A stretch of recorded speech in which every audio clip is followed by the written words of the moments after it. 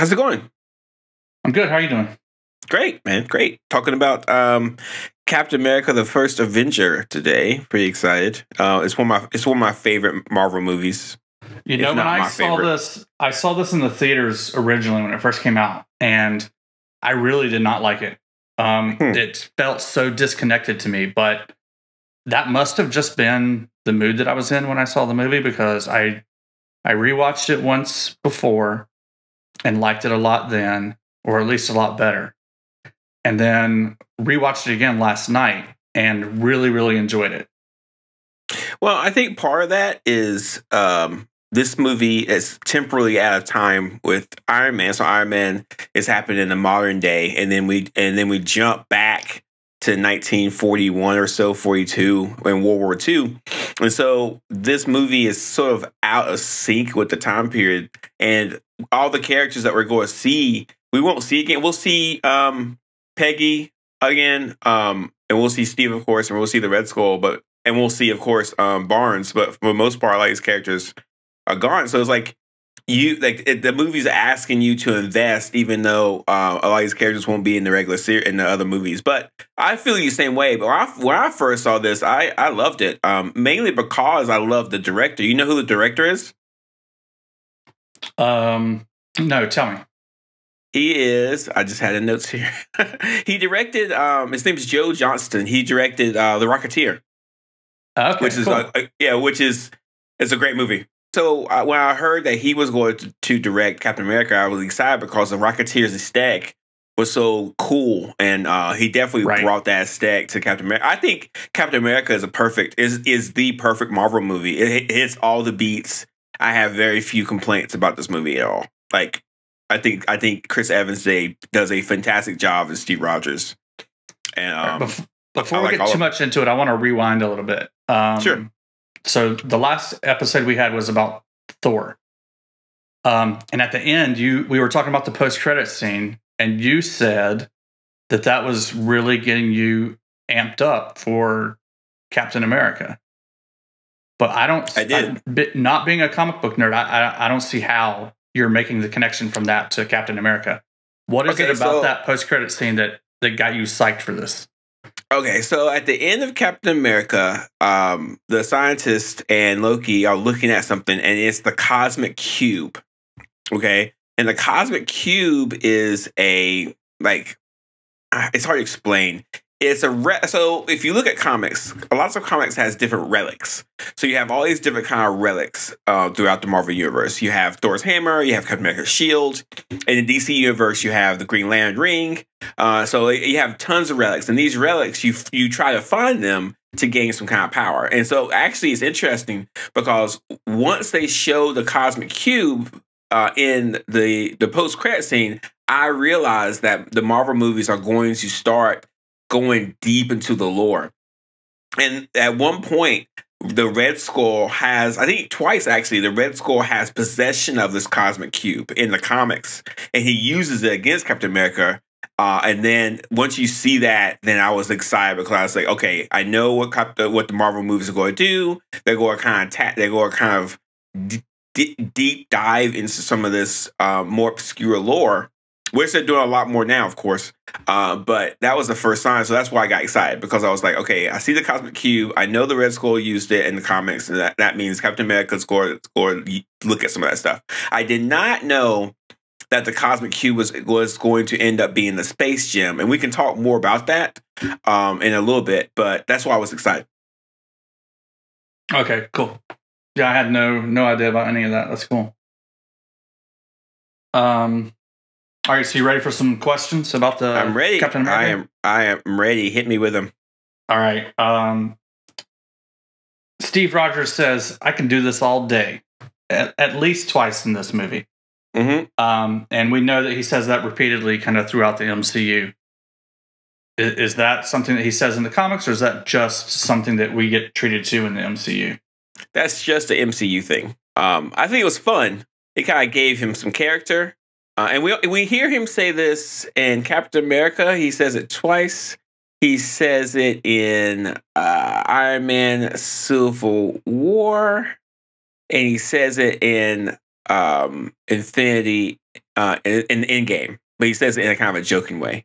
So no, we never hear about it again until we never hear it again with those sections. But no, it's never in the comics. You never hear that kind of stuff. Okay, all right, cool. But it kind of fits into his character. I mean, Captain America. The idea is Steve Rogers deserves to be Captain America because of his spirit. It's not necessarily that he got this super serum and he's super tough. It's more about his like ability to be a good person. And the idea is if he wasn't born kind of scrawny and skinny, he would have never appreciated power. And thus, when he got the super soldier serum, he would have abused it. So those same themes fit in the comics and in the movie. So I thought that was well done by the comics. I mean, by the movie. I think they did a really good job getting us ready to see that kind of stuff and working on his character.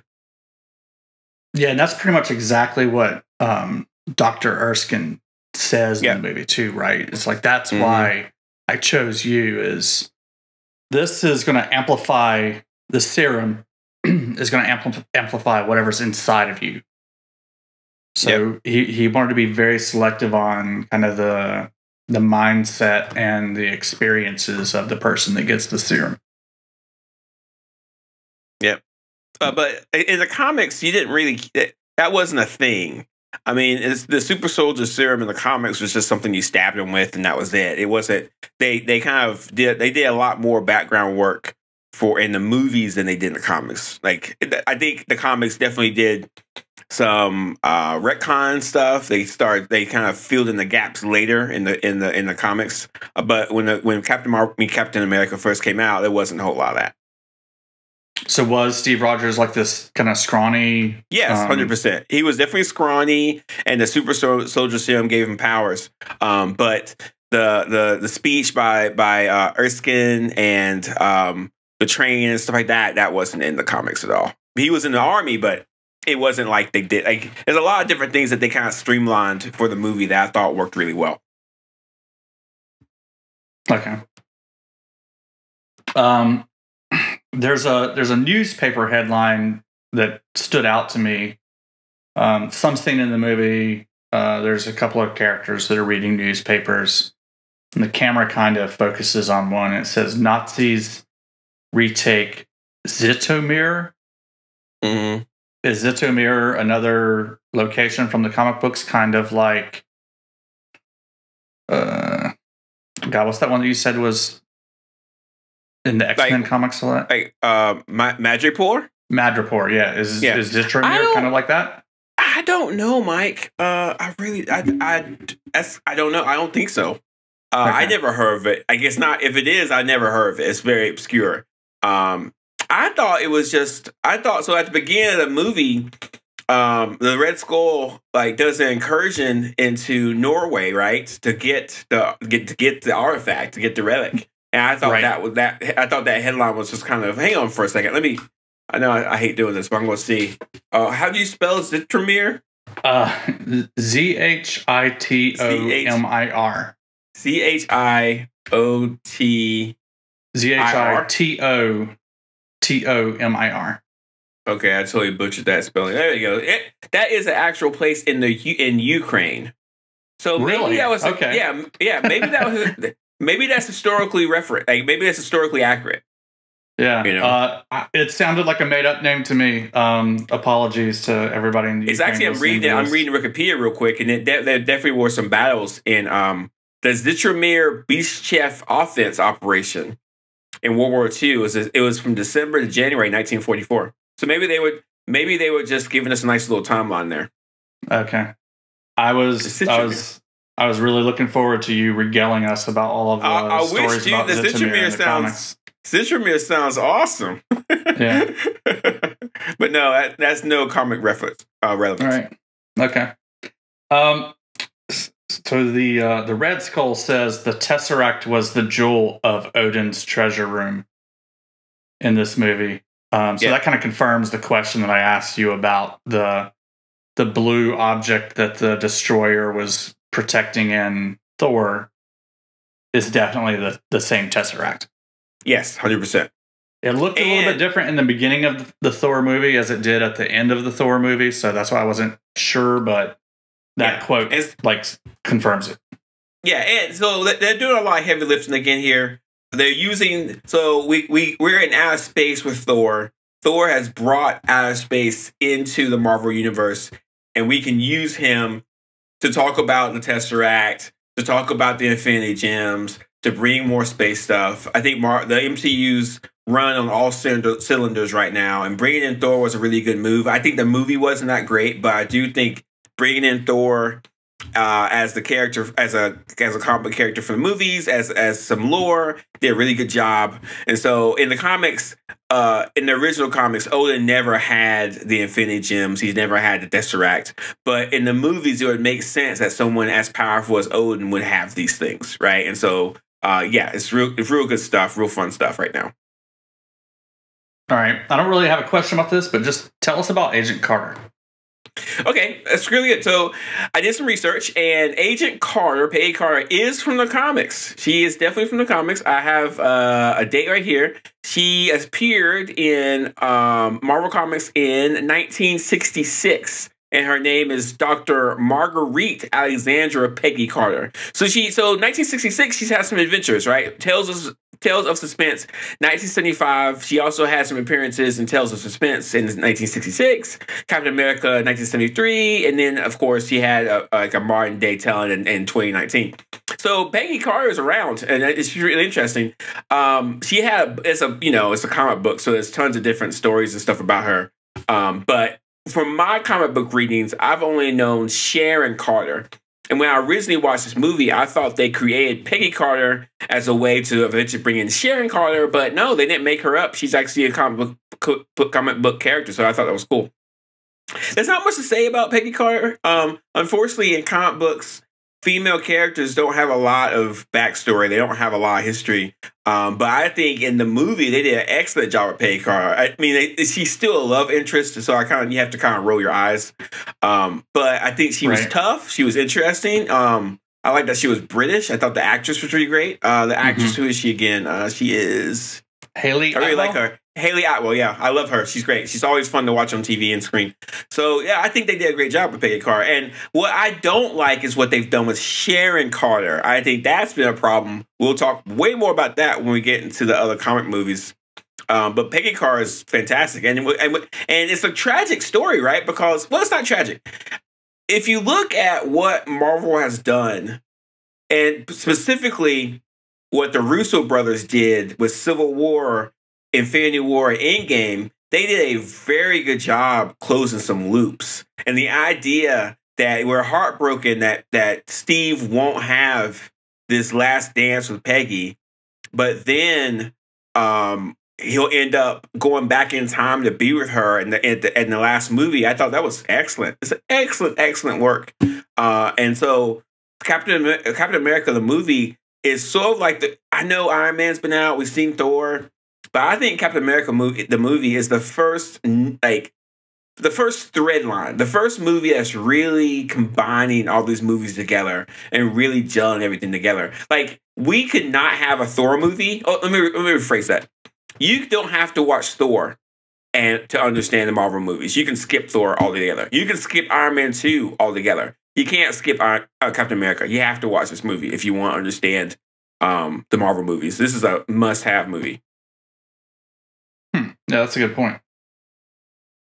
All right, we talked about it a little bit already, but what's Cap's origin story? You said he is actually in the comics. He is a scrawny guy. Is there anything else about his origin story? Anything that differs from the movie? No, the movies did really. I think the movie did a very good job characterizing Steve Rogers than the comics did. Remember, the comics came out in 1941, so it's a long time ago, and these comics didn't have a whole lot of time, so they were really short stories, so it was kind of quick. But yeah, the movie kind of developed him more than the comics has. But there's a couple of different characteristics about Steve Rogers, the little scrawny kid, that I think is interesting. First, he is from Brooklyn, so he's always been from Brooklyn, so that's a comic reference. Also. Okay. Guess what his talent is. Now, you saw the movie, right? You just watched the movie, right? I did, yeah. Okay, there's a scene where he's doing something very interesting that's kind of that character, but not really. Yeah, I think I know what this is. What And, is it? What is it? I told you I read the IMDb trivia Yeah. after watching movies a lot, so I think that reinforced this. Drawing. He's Yes. an artist. Yeah. He is. That's so funny. I read a Captain America comic a long time ago, and Captain America, Steve Rogers, went to his apartment and was drawing. He was working on some art for an ad firm or something. And then he has to go be a superhero. So he had a secret identity in the comics for a while. And his day job was being an artist. I thought that was so clever when they just showed him doing that sketch. Because like that's just like no one else, I guarantee you, like hardly anyone else remembers or understands that from the comics he is an actual artist. And so I thought the movie doing that was just so much fun. I kind of wish they did more with that throughout the MCU, because Captain America, Steve Rogers, was, as soon as he got the super soldier serum, that's pretty much all he was doing, was being a superhero. Right. And so I guess that's true. Like if you were like, took the serum, became super big and super powerful, got frozen in the Arctic and then got revived, you wouldn't have a whole lot of time to like have a personality or have like a personal life. But I kind of wish they kind of spoke more on that. I kind of feel like the Marvel movies don't really spend enough time talking about how Steve Rogers is kind of like a tragic character. He's out of time. He's very young. Mm-hmm. If you think about how young he is, but he's had a lot of experiences. Yeah, with Steve's drawings, they mentioned it a couple of times in the movie. But you're right. They did? They don't really touch on it in any of the sequels, as far as I can remember. When did he? They did mention when he rescued Bucky and the other army guys that he kind of looked at the map and then described it back to them. Oh, he designed his costume. Yeah, okay. That's where I was going. He's like, this costume's growing on me. The one that the government threw together for him for all the stage plays. Then he gives not Tony Stark, his father. He tells Howard Stark. He's like, I've got some ideas about the costume. Yeah. Oh, okay. Yeah, that's great. So that's a movie. The movie's doing a couple of different things. It's showing that he's an artist. Then they're using that to kind of explain how he could design his own costume, and it's also being true to the comics. Doing good work. Yeah, this movie's working, man. It's really good. Yeah, and he had great recall of that map, like you said. So, All right, hit me again. All right. While we're on it, we brought up Howard Stark. This isn't really a question for you, but just something to talk about. There's a different actor playing Howard Stark in this movie. Yep, but he's a younger actor. Yeah, younger actor. Mm-hmm. I did a little bit of research. As far as I can tell, he only plays Howard Stark in this movie and the Peggy Carter TV series. Yep. So Dominic Hooper is his name. This is actually the third Howard Stark. There was, I think, in the first movie there was a different Howard Stark, and in the second movie in Iron Man 2, the first Iron Man, I'm sorry, they had a different Howard Stark, and then they had a different one. I didn't even remember him being in there. Yeah, okay. They had a couple photos of Howard Stark. Gotcha. Right. And then they had a whole different actor in Iron Man 2, and the guy who played him in Iron Man 2 would keep that character throughout the Marvel movies. Right. He comes back in all those sequels, except for this one. Mm-hmm. Yeah, Howard Stark is definitely in the comics all over the place. His connections to Captain America are not like what the movies did at all. Like Howard Stark did not design the Captain America shield, none of that stuff. So like that's just them trying to tie some threads between him and Tony Stark. But no, he's not in the Howard Stark is definitely in the comics a lot. But I think the movies like the father-son relationship between Tony Stark and Howard Stark. And they like the idea that Captain America knew Howard Stark, that Howard Stark was part of the SHIELD, all that kind of stuff. They're doing some really good work with all these characters, threading them all together. But in the comics, that didn't happen at all. The comics are a lot messier. And you have to understand with the comics, you have multiple writers, multiple artists, multiple editors, and they're all trying to do one thing: sell comic books. So they didn't really think about threads and storylines and stuff back then like we think of them now. I think they just like, okay, we have a cool story idea. Let's do another cool story idea. This art's really great, and then they'll get somebody new. And so I think about it's so like you had that. Remember that game as a kid where one person in the room would say something in a person's ear, and then they repeat it, and then it would get to the end, and it would be something completely different. Right. Yeah, the whisper game or the telephone game. Yeah. Yeah. The comic books are definitely a telephone game. Now they do have editors and stuff keeping track of all the lore and keeping track of all the canon stuff, but it gets really convoluted, and sometimes you have to fix stuff. But so the movies are streamlining all this stuff, so kind of keep that in mind. Okay, so since Howard Stark did not create the Cap's shield in the comics, who did? Is it someone significant? Not somebody. No, not really. I have some notes here about the shield because I knew you'd ask about the shield. So I talked about this when we talked about Falcon and Winter Soldier. The Captain America shield that in the movie is 100% vibranium. In the comics, it is an alloy. It's vibranium, steel, and an unknown catalyst called proto-adamantium. Now, in the comics, adamantium is the strongest metal ever. Guess who else has adamantium walking around? Very good. And so the comics kind of like having that, Captain America's shield is vibranium and adamantium. And of course, there's a comic book cover where Wolverine is slashing Captain America's shield and there's sparks flying. It just looks really cool. It's a really cool cover. Maybe I'll find that for you. So it bothered me in the movie that there's a vibranium shield that's worth millions of dollars, probably, right? Under a workbench that Cap just accidentally sees, and then Howard's like, oh yeah, that's all of vibranium we have. Like, first of all, if that's all the vibranium you have, you probably going to use it for testing or something else, or some kind of circuitry or something. If that's all you have, you're not going to make a shield out of it. You're just not. You're not going to do that. You're just not going to do it. And so that is probably the only thing that bothers me about the movie. But I like the fact that he does find it, and I like the fact that it's vibranium. But in the comic books, this is an alloy, and it's a little more complicated. He's given this, the U.S. government just makes it for him and gives it to him at some point, and he just keeps it forever. Okay. The guy who designed it was in the comics. His name is Dr. Myron. That's all it says. But yeah, it's just like it was never like a big deal. It was just like, here you go, Captain America. Here's a new shield. He's like, hey, thanks, and that's it. But then it's iconic. But they have done things in the comics over time to explain the shield more. There's a storyline that I read from a recent Black Panther comic where Captain America and Black Panther's father, the another version of Black Panther or another Black Panther, fight, and Nazis are trying to take over Wakanda. It's a whole thing. But at the end of it, and it's a really good comic, I might put in the notes. But at the end of it, they give Captain America some vibranium and says, hey, you might want to make a shield out of this. And he's like, oh, thanks. And then he gives that to the government, and then they make the shield. So they've done some retcon work.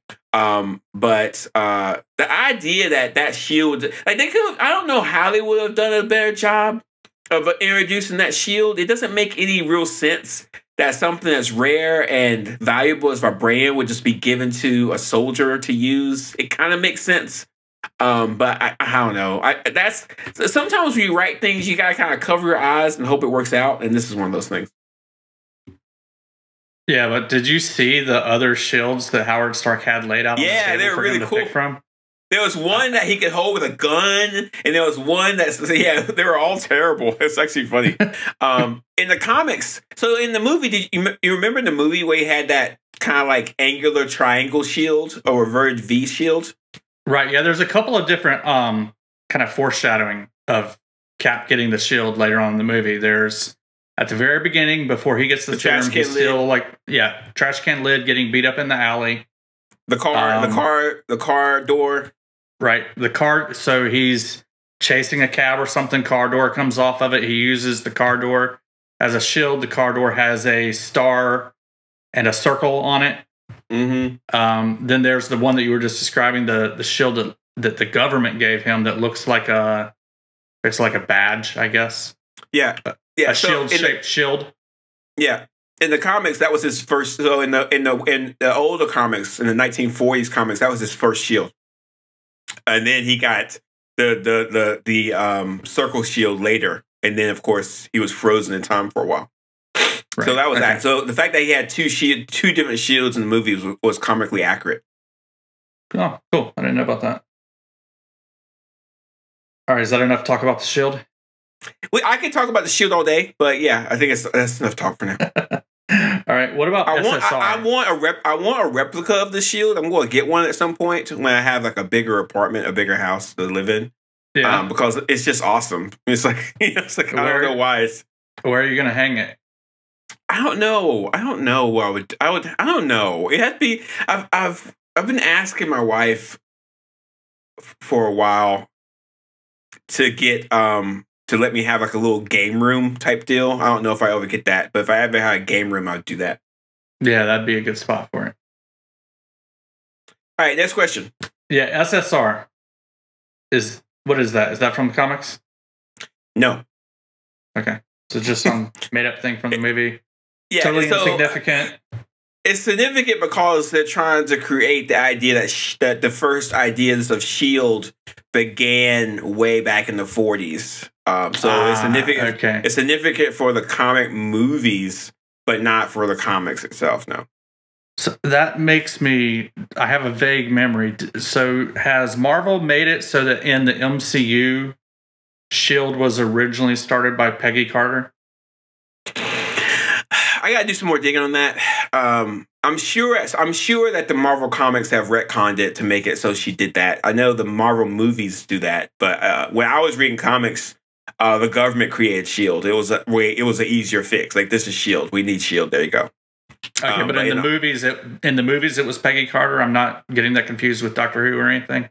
No. Yeah, so you're correct. So At some point in the movies, Howard Stark. So if you watch Captain America: Winter Soldier, they have like a plaque, and it shows General Chester Phillips, who's played by what's his face, that old general guy. Hang on, Tommy Lee Jones. So they show Tommy Lee Jones, they show Dominic Cooper, and they show Peggy Carter, Haley Atwell. They show their pictures, and they said establish S.H.I.E.L.D. at this date. So it's assumed that those three guys created S.H.I.E.L.D. After Captain America disappeared. And it kind of makes sense, right? Because Captain America's carrying the shield, they create S.H.I.E.L.D., that kind of deal. Okay. All right, here's another, not a question, but just, man, I was watching this last night, and this quote is powerful. What's the name of the doctor? Dr. Erskine? Yeah. Mm-hmm. All right, so Dr. Erskine's got Steve Rogers sat down on a cot. This is like the day before they inject him with serum, turn him into Captain America. And he says to Steve, so many people forget that the first country the Nazis invaded was their own. Yeah, that was great. That's a great quote. That hit me like a ton of bricks, or like Captain America's shield. Yeah, Stanley Tucci, man, killed it. And that scene on the bed with them two is probably one of my favorite movie scenes, period. It's like up there in the top 10. It's so honest. And we haven't even really talked about the special effects wizardry they're doing to make Chris Evans look small. You know what I'm saying? Like, right. It looks perfect. It always looks perfect. Right. And like, I'm like, God, how did they do this? And so again, like that scene with Erskine and Steve just being like honest guys talking about problems and being scared, not knowing what to do the next day and stuff like that, worked really well. And Stanley Tucci nailed it. And so that definitely, he definitely talks about the origins of the Red Skull. So that was a good scene too. Johann Schmidt. Right. I don't really know how they did Little Steve. I have a vague idea. Because, yeah, you're right. It looks perfect. Like, usually with effects like that, you can see, there's a little imperfection, but it really looks like it's Little Steve Rogers for the first little bit of the movie. It's stunning. But what they did apparently is every time there's Little Steve in the frame, they shot each of those scenes 4 different times. What? Yeah, they shot it once with Chris Evans. Shot it once without Chris Evans. Once with a smaller double. What was the 4th time? And I think the 4th time is they shot it with Chris Evans kind of hunched down and with marks kind of indicating where lines of sight should be. Okay, wow. But can you imagine shooting every scene 4 times? It works. They have to. It works. Yeah, it definitely works. It's very just convincing. Yeah, it's brilliant. It's just so good. Like that's something that we could never have done until then. You know, like right. the technology wasn't there, and the fact that like the reason why the Marvel movies are so good is because the technology is there to do all this crazy stuff, and that we couldn't have done it. Like if you look back to Lord of the Rings, if Lord of the Rings never got made, we would never have had all this stuff because they did so many innovative things with special effects with those movies. Yeah, that's a good point. And then you got the Matrix and everything else. So every once in a while, a movie comes along and just kind of reinvents how you can use technology, and it's just so impressive. It's just amazing. All right, in this movie, Hydra goes rogue. They kind of break away from Hitler. Yeah. Is that MCU thing or comics thing? MCU thing. In the comics, Hydra is just a generic fascist terrorist group. So like Cobra, you know? It's like Cobra, AIM, you know, it's just kind of cool to have like these guys yet that you can beat up. And that's really important. You have to have people Were they to a beat stand-in for the Nazis or? I think you could say that. Yeah, because I think when Hydra was kind of introduced in the 60s, it was sort of a way to kind of, because there's no more Nazis necessarily, right? So you have to have some kind of bad guys to fight. So let's make Hydra. So yeah, I think the MCU did a very good job explaining where Hydra came from.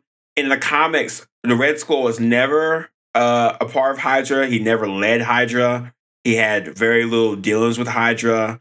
Oh wow! Yeah, so all that was all MCU. And that's fine. I mean, if you never read a comic book, you wouldn't care. And I guarantee you, if you asked 10 comic book fans if Red Skull and Hydra are connected, they say, yeah. But I did some research to double check, and no, Red Skull was never a part of Hydra at all. Yeah, I mean, not being a comic book reader, I guess I don't care, but it seems. I mean, he's got the. Is the Red Skull in the comics? Is he German? The Red Skull in the comics is definitely German. He's definitely a Nazi. He wore a mask. He didn't have the Red Skull at first. He didn't have a Red Skull. He wore a mask.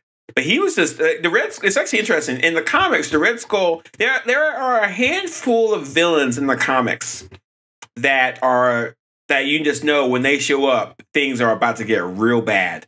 Doctor Doom, Galactus, Red Skull, they are one of them. And so Red Skull is a perfect villain for Captain America. And Red Skull is just a fascist. Like, he's just real bad dude, just not a good dude. And so whenever he showed up in the comic books, it was just like, oh, the Red Skull's here. Oh, God. He's like, so they did a very good job. Like, I actually think the MCU Red Skull is more palatable than the comics one. I think the comics one is like a guy you don't want to be around. You don't want to see him get away. And in the MCU, he's just like, okay, this guy's a bad guy, but there's some reasons behind it. So I can give a little more empathy to him, but it's so funny. Okay. What were his reasons? I'm trying to think. Well, I think Johann Smith. I think part of his reasons in the movie, played excellently by Hugo Weaving. I think part of what he wanted was just to control, like, the world, like a lot of really bad guys. Like if you look at like Hitler, or you look at let's use Red Skull. I think they think, I know what's best for the humanity. I know the best way to help them. The only way I can help them is by killing a lot of them. And like it's warped logic, but it makes somewhat sense if you. I know people go. I think Thanos was a little bit more. They worked really hard on that. Yeah, yeah. Thanos did a better job of selling it to me than Red Skull did. To be honest with you, 100%, 100%. And like to be honest with you, like some people just don't believe that democracy is a good way for people to govern themselves. They just don't think it works. And so Red Skull is one of those people who just thinks, well, people are stupid. Somebody has to lead them. I'll do it, and I'll make it happen. You know, so that's kind of what his reasoning is, which is interesting. I think Captain America could have done a little better job selling that. Like, it's too easy just to throw Nazis into a movie and that's their motivations. I'm a Nazi, you know, like that's what we do. Like, right. No, like there needs to be a little bit more to that. Because people just don't wake up thinking I'm going to be a terrible person. But again, they did better with Thanos than they did with Red Skull. But even though I loved Hugo Weaving in this movie, I thought he was fantastic. So we jumped ahead a little bit in my questions, but let's talk more about Red Skull. Is there anything else? I mean, you said that he plays pretty often in the comics, right? Mm-hmm. Not often. He's around quite a bit. I think chronologically he is dead. Let me find out. Make sure. I think in the comics he might have died. Is he deceased? I don't know if he's dead or not. There's been a couple of times where in the MCU we don't know. I mean, yeah, MCU presumably he's alive. Yeah, right? there's a whole bunch of stuff of that. We'll get to that later. But in the MCU, he's technically alive. But in the comics, I think he's dead technically. Yeah, in this movie, I mean, he gets zapped off to the great beyond in this movie. Yeah, and Marvel effectively puts Red Skull into cold storage. For some point, 5 movies from now, maybe more. Yeah, and he does nothing until he's needed later on. Mm-hmm. And I thought that was clever. I thought we would have seen him more. I thought we would have seen him sooner. I thought we would have seen him in the next movie, but I was kind of disappointed that we didn't get. I thought Red Skull was going to be a major villain in the last movies, and for whatever reason they didn't do that. I've heard a rumor that he's going to be in the next Captain America. I find that hard to believe. But there's a rumor. I think if that's true, that'd be awesome. Like a black Captain America going against a Nazi is like what everybody wants to see, right? But I don't know if that's true or not. We'll have to wait and see. That's a good idea. I think one reason maybe he went into cold storage for so long is that I was doing a little bit of reading, and apparently Hugo Weaving was just kind of meh about the whole experience. I believe that, yeah. Yeah, so maybe he just didn't really want to come back and reprise that role. Yeah, Hugo Weaving, he's also kind of getting older, and like I just kind of feel like he's never really been 100% into any of his classic movies. He did The Matrix, but he was like kind of about it. He did Lord of the Rings, but he was kind of I think he's just kind of about doing his job. I think he's like, I seriously do think that. Like, when I read articles and stuff about him, it's just like, I'll do it. It's fine. I mean, he's so good at it, though. He's so good at it. But I think he's just kind of done. He's like, whatever. I'm fine. Like, I'm kind of sick of doing this. Right, like, you have to think, if you're a trained actor, like doing Shakespeare and stuff and doing all these high level plays, and then someone's like, "Hey, I want you to play Red Skull." It's like, after a while, you're just like, "This sucks. I don't want to do it." But yeah, I think he did a great job in the movie. I loved him. Right, but he was Agent Smith in The Matrix. All 3 movies. And in this movie, he's Joe Smith. Is basically the translation of his name. Oh, I didn't know that. So same last name, basically. I learned something new. I did not know that. All right. Here's another. I'm full of not really questions for this movie. Sure, go for it. Okay, who's the bowler hat guy? That is a question, but it leads. I'm glad you brought this up. Yeah, so his name is Dum Dum Dugan. He's part of the Howling Commandos. He's first seen in the comics in Sergeant Fury, 1963. And I was thinking about this today. The comics so Steve Rogers disappears in 1944. Okay, let's just say that. And then the comics, Marvel Comics, starts getting up again in 1962 with Fantastic Four, Spider-Man, all these other guys. They bring back Captain America around that same period, but it's only a 20-year difference. So Captain America has been in the ice for 20 years. That's not long. And so when the Howling Commandos was brought up in 1963, Nick Fury was alive and he was like doing army stuff. Actually, Captain America and Nick Fury knew each other. It's a whole thing. And the Howling Commandos was kind of part of that tradition with Captain America and all the other guys. And so all the guys that were in the movie is based off of comic book guys. Like the whole crew, the Howling Commandos, are based off of the Howling Commandos. They actually is really interesting. The Howling Commandos, they became pretty popular in the comics for quite a while. And comic books like referenced them and talked about them in different ways. But in the movies, it was just like it was assumed that after Captain America died and after the war was over, their job was over too. So, but yeah, you know who plays him in the movie? God, was that? He's very familiar looking, but I don't know. Neil McDonough. Neil McDonough. He is so good. He played a villain in Arrow. He also played that same villain in Legends of Tomorrow. He also played in Star Trek First Contact. He's just a great actor. Like, he's just really good. And I liked him in this movie. Whenever I see him on TV, I'm like, hey, it's Neil. Because he's just he's like very unique looking. He's a good actor. I think he's great. So here's why I thought to ask you. Oh, wait, I'm sorry. Real quick. Neil McDonough was also in what's that show's name? The Army movie, the World War II show from HBO. Big deal. Band of Brothers. Yes, he was also in Band of Brothers. Yeah, that's probably how they picked him out for this movie. Yep, there's I some agree. Band of Brothers-ish scenes in this movie. 100%.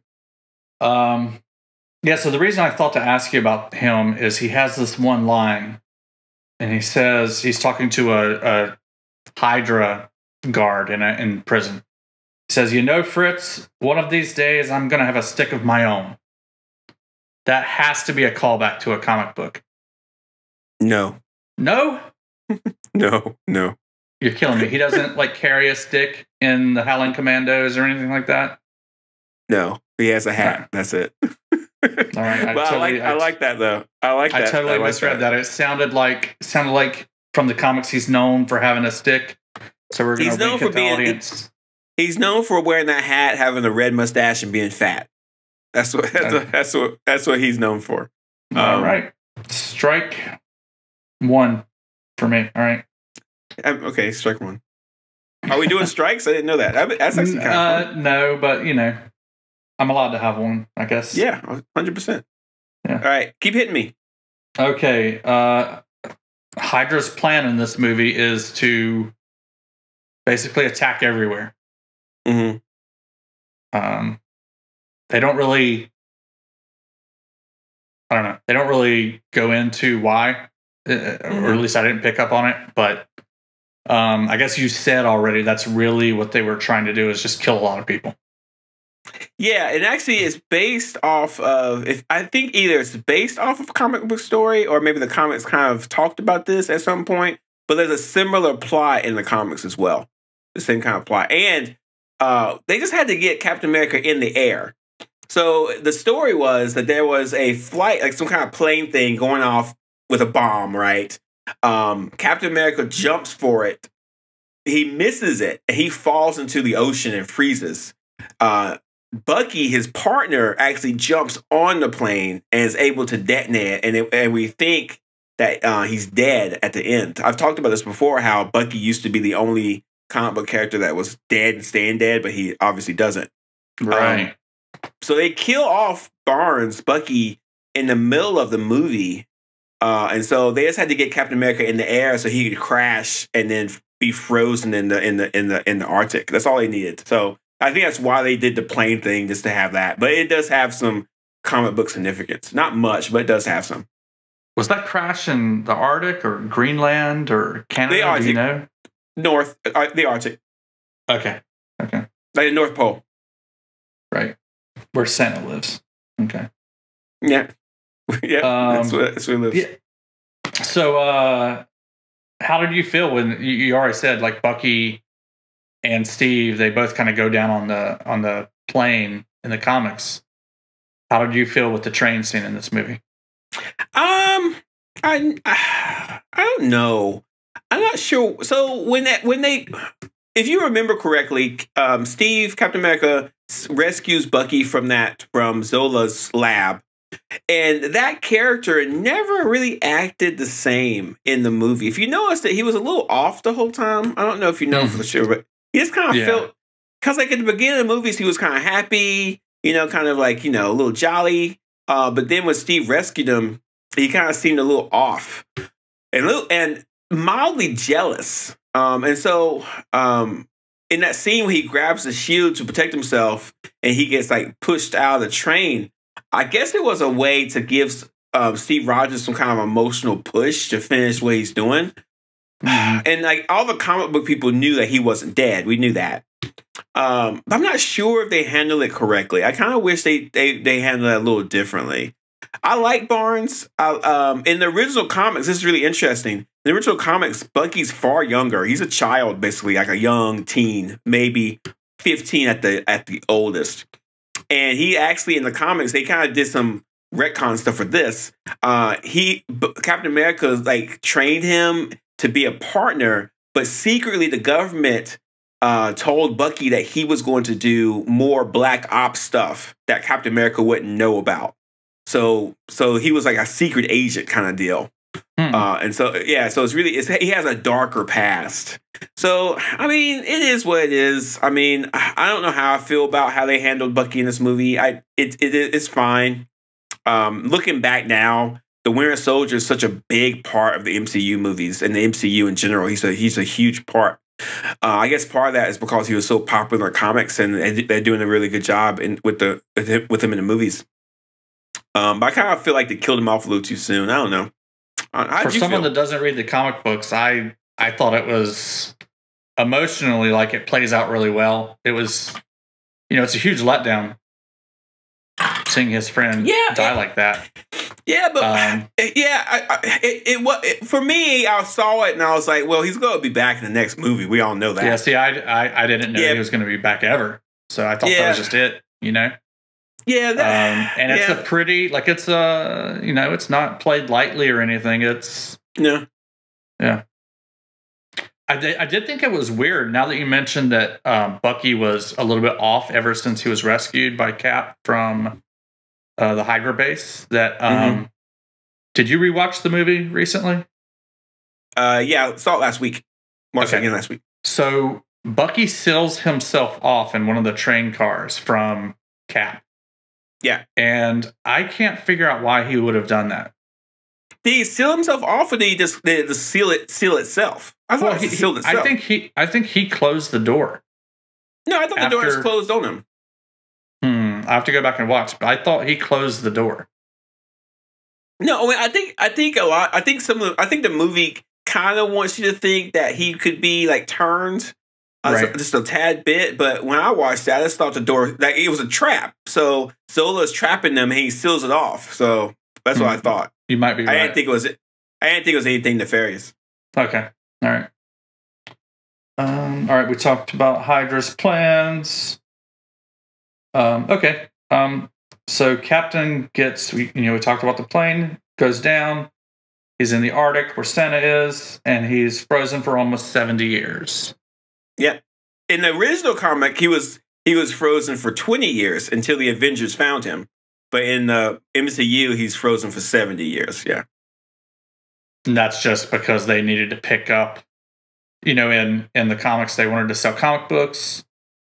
And I mean, Captain America came out in the... Yeah, well, I didn't have enough time to look at all the legal issues. If I remember correctly, Marvel Comics bought the rights to Captain America and all those characters from the old comics. And that's why they had him, and that's how they brought him back. So yeah, they're totally going to sell a lot of comics with Captain America. But I think Stan Lee and all those Marvel dudes just bought the rights to them and then used them when they created the Marvel universe with the Avengers and stuff like that. So there's some legal stuff that I'm not 100% sure of. I should have researched this more. But there was a whole group of characters like Namor, the Human Torch, and a couple others that Marvel just bought and owned and then incorporated into their universe. That was the Human Torch was a bit of trivia that I read up on.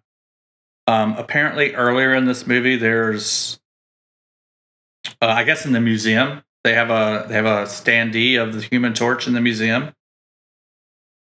I remember that, yes. And Chris Evans played the Human Torch in an earlier Fantastic Four movie. Yeah.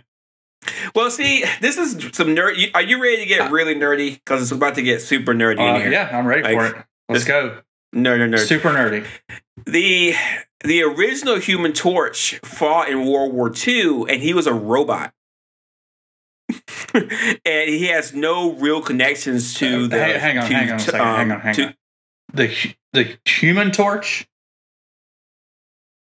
was a robot. Yeah, they call him the Human Torch, but he was a robot. He was an android. I'm not sure why they call him the Human Torch when he was a robot. Right, anyway, but he has no real connection to Johnny Storm of the Fantastic Four. They just look similar, but I forget his name. But it's a whole he's a whole thing, man. And I'm not sure. He was created by someone in a lab, and he ended up fighting the Nazis. Like, so it's a whole thing. It's actually they do in fact have the same name. They're both Human Torches, right?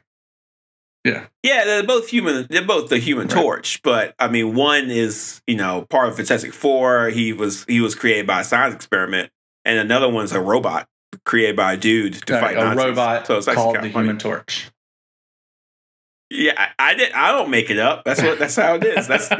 You just have to respect the lore. You can't question it. I think I kind of like this better, the Human Torch robot. I like that better than the telepathic bird. Yeah, it makes more sense. It's kind of a callback to Daft Punk a little bit, or maybe foreshadowing for Daft Punk. I don't know. Inspiration. Okay. Hey, I'm trying to find the publisher for the original Captain America. I'm going to have to look this up. But yeah, if I remember correctly, Marvel, so these people bought all these rights to these old comic books from this publisher, and that's how they got Captain America and some other people. Yeah, I read that Stan Lee didn't create Captain America, so that goes with what you're saying. They bought the rights to Captain America. But what Stan Lee did create is Captain America throwing the shield and then the shield coming back to him. I didn't know that. That's pretty cool. So, all right, I'm all out of questions for this movie. Is there anything else you're dying to tell us about? I'm not dying to say anything. Eager? Are you eager to tell us anything? Yes, there are some things that I'm eager to talk about. So the movie itself, it does an excellent job setting up some of the different kind of themes and stuff that we're going to see in the next movies. So for example, the Tesseract is going to lead to the Avengers, which we're going to talk about next.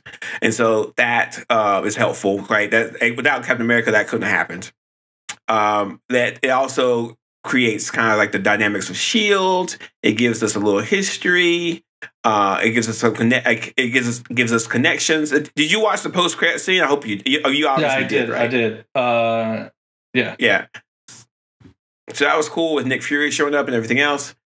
So the movie's important. And I think it's if you watch this movie, you're going to get a better sense of how the MCU is going to work. Like, there was a love story, but I think the female lead is treated with respect. And we're not going to get this again for a while. Yeah, it's a touching love story in the movie. It's not. Yeah, it's a touching. It's a touching love story. It's not just all of a sudden these two characters that really have no reason to have affection for each other are in love.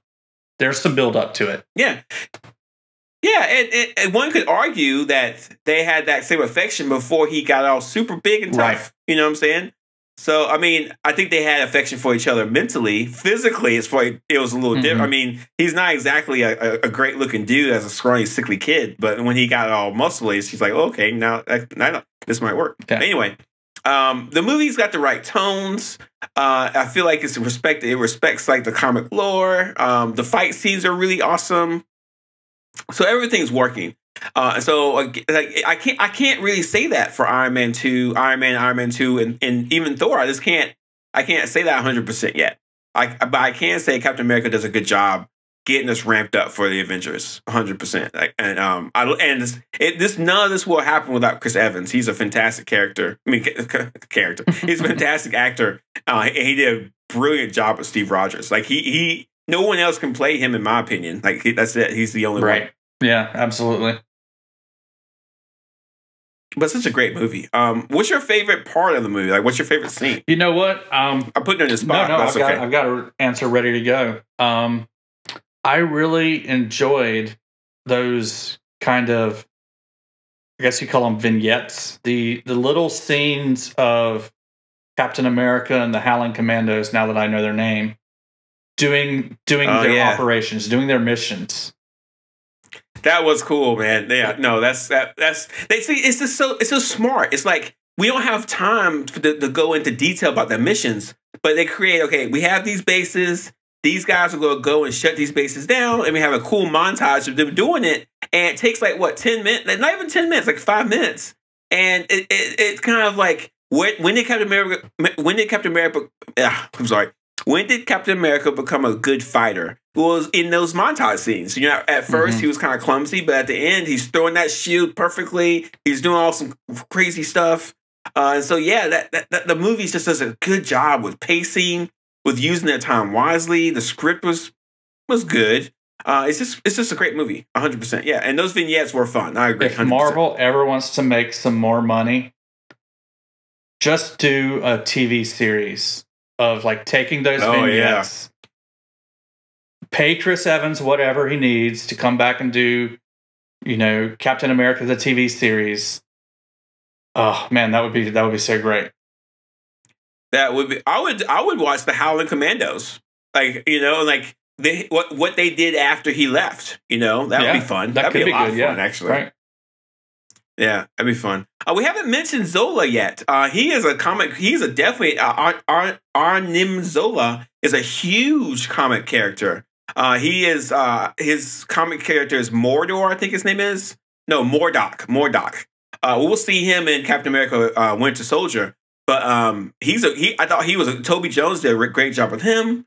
He's definitely a comic actor. That's the smaller guy that works alongside Red Skull. Yeah, the little scientist. Yeah. At a certain point he will go on to form AIM, I think. But I think they did a really good job with him and kind of using him, like kind of showing the way if you watch the movie, there was a scene where he was in a microscope or something, and his face was kind of enlarged. That's his first scene. That's his introduction. Yeah. So the actual character, he has a huge head but a really small body, so it's kind of funny. But I thought that was comic accurate. I mean, the whole thing was just well done, and I'll just have this last takeaway. The movie is starting to connect to more obscure small things from the Marvel Universe that's going to pay off way, way later. And also things that I don't think the Avengers is going to take advantage of. I think that the Avengers is going to be a huge commercial hit for Marvel, but Captain America First Avengers is their best movie so far. And it's going to be that way for a while. Yeah, I agree. All right, Zola, you said he goes on to create AIM? I think it's AIM. Is that like AIM? I think it's AIM. Yeah, they were actually mentioned in Iron Man 3 when we have to watch that terrible thing. Oh God, I don't want to do it. We got to. I know. Hang on. Yeah, I have no idea what AIM is. He was a scientist. He was a scientist for Hydra, but he also worked with AIM. Okay. Advanced something mechanics. All right. Does that have anything to do with Vision? No. Okay. All right. I don't think so. Dark, but no. Okay. All right, it's time. What do you think of the post-credit scene? I thought it was perfect. It was a good post credit scene that I thought it was clever that they were trying to trick him by playing an old baseball game. And he actually went to that game. It was kind of funny. And so he's like, no, this isn't real. I'm being manipulated. Right. And I also liked how as soon as he came out the ice, he was super tough. Like those two guards came in, he just like wipes them out and just like runs out. That's awesome.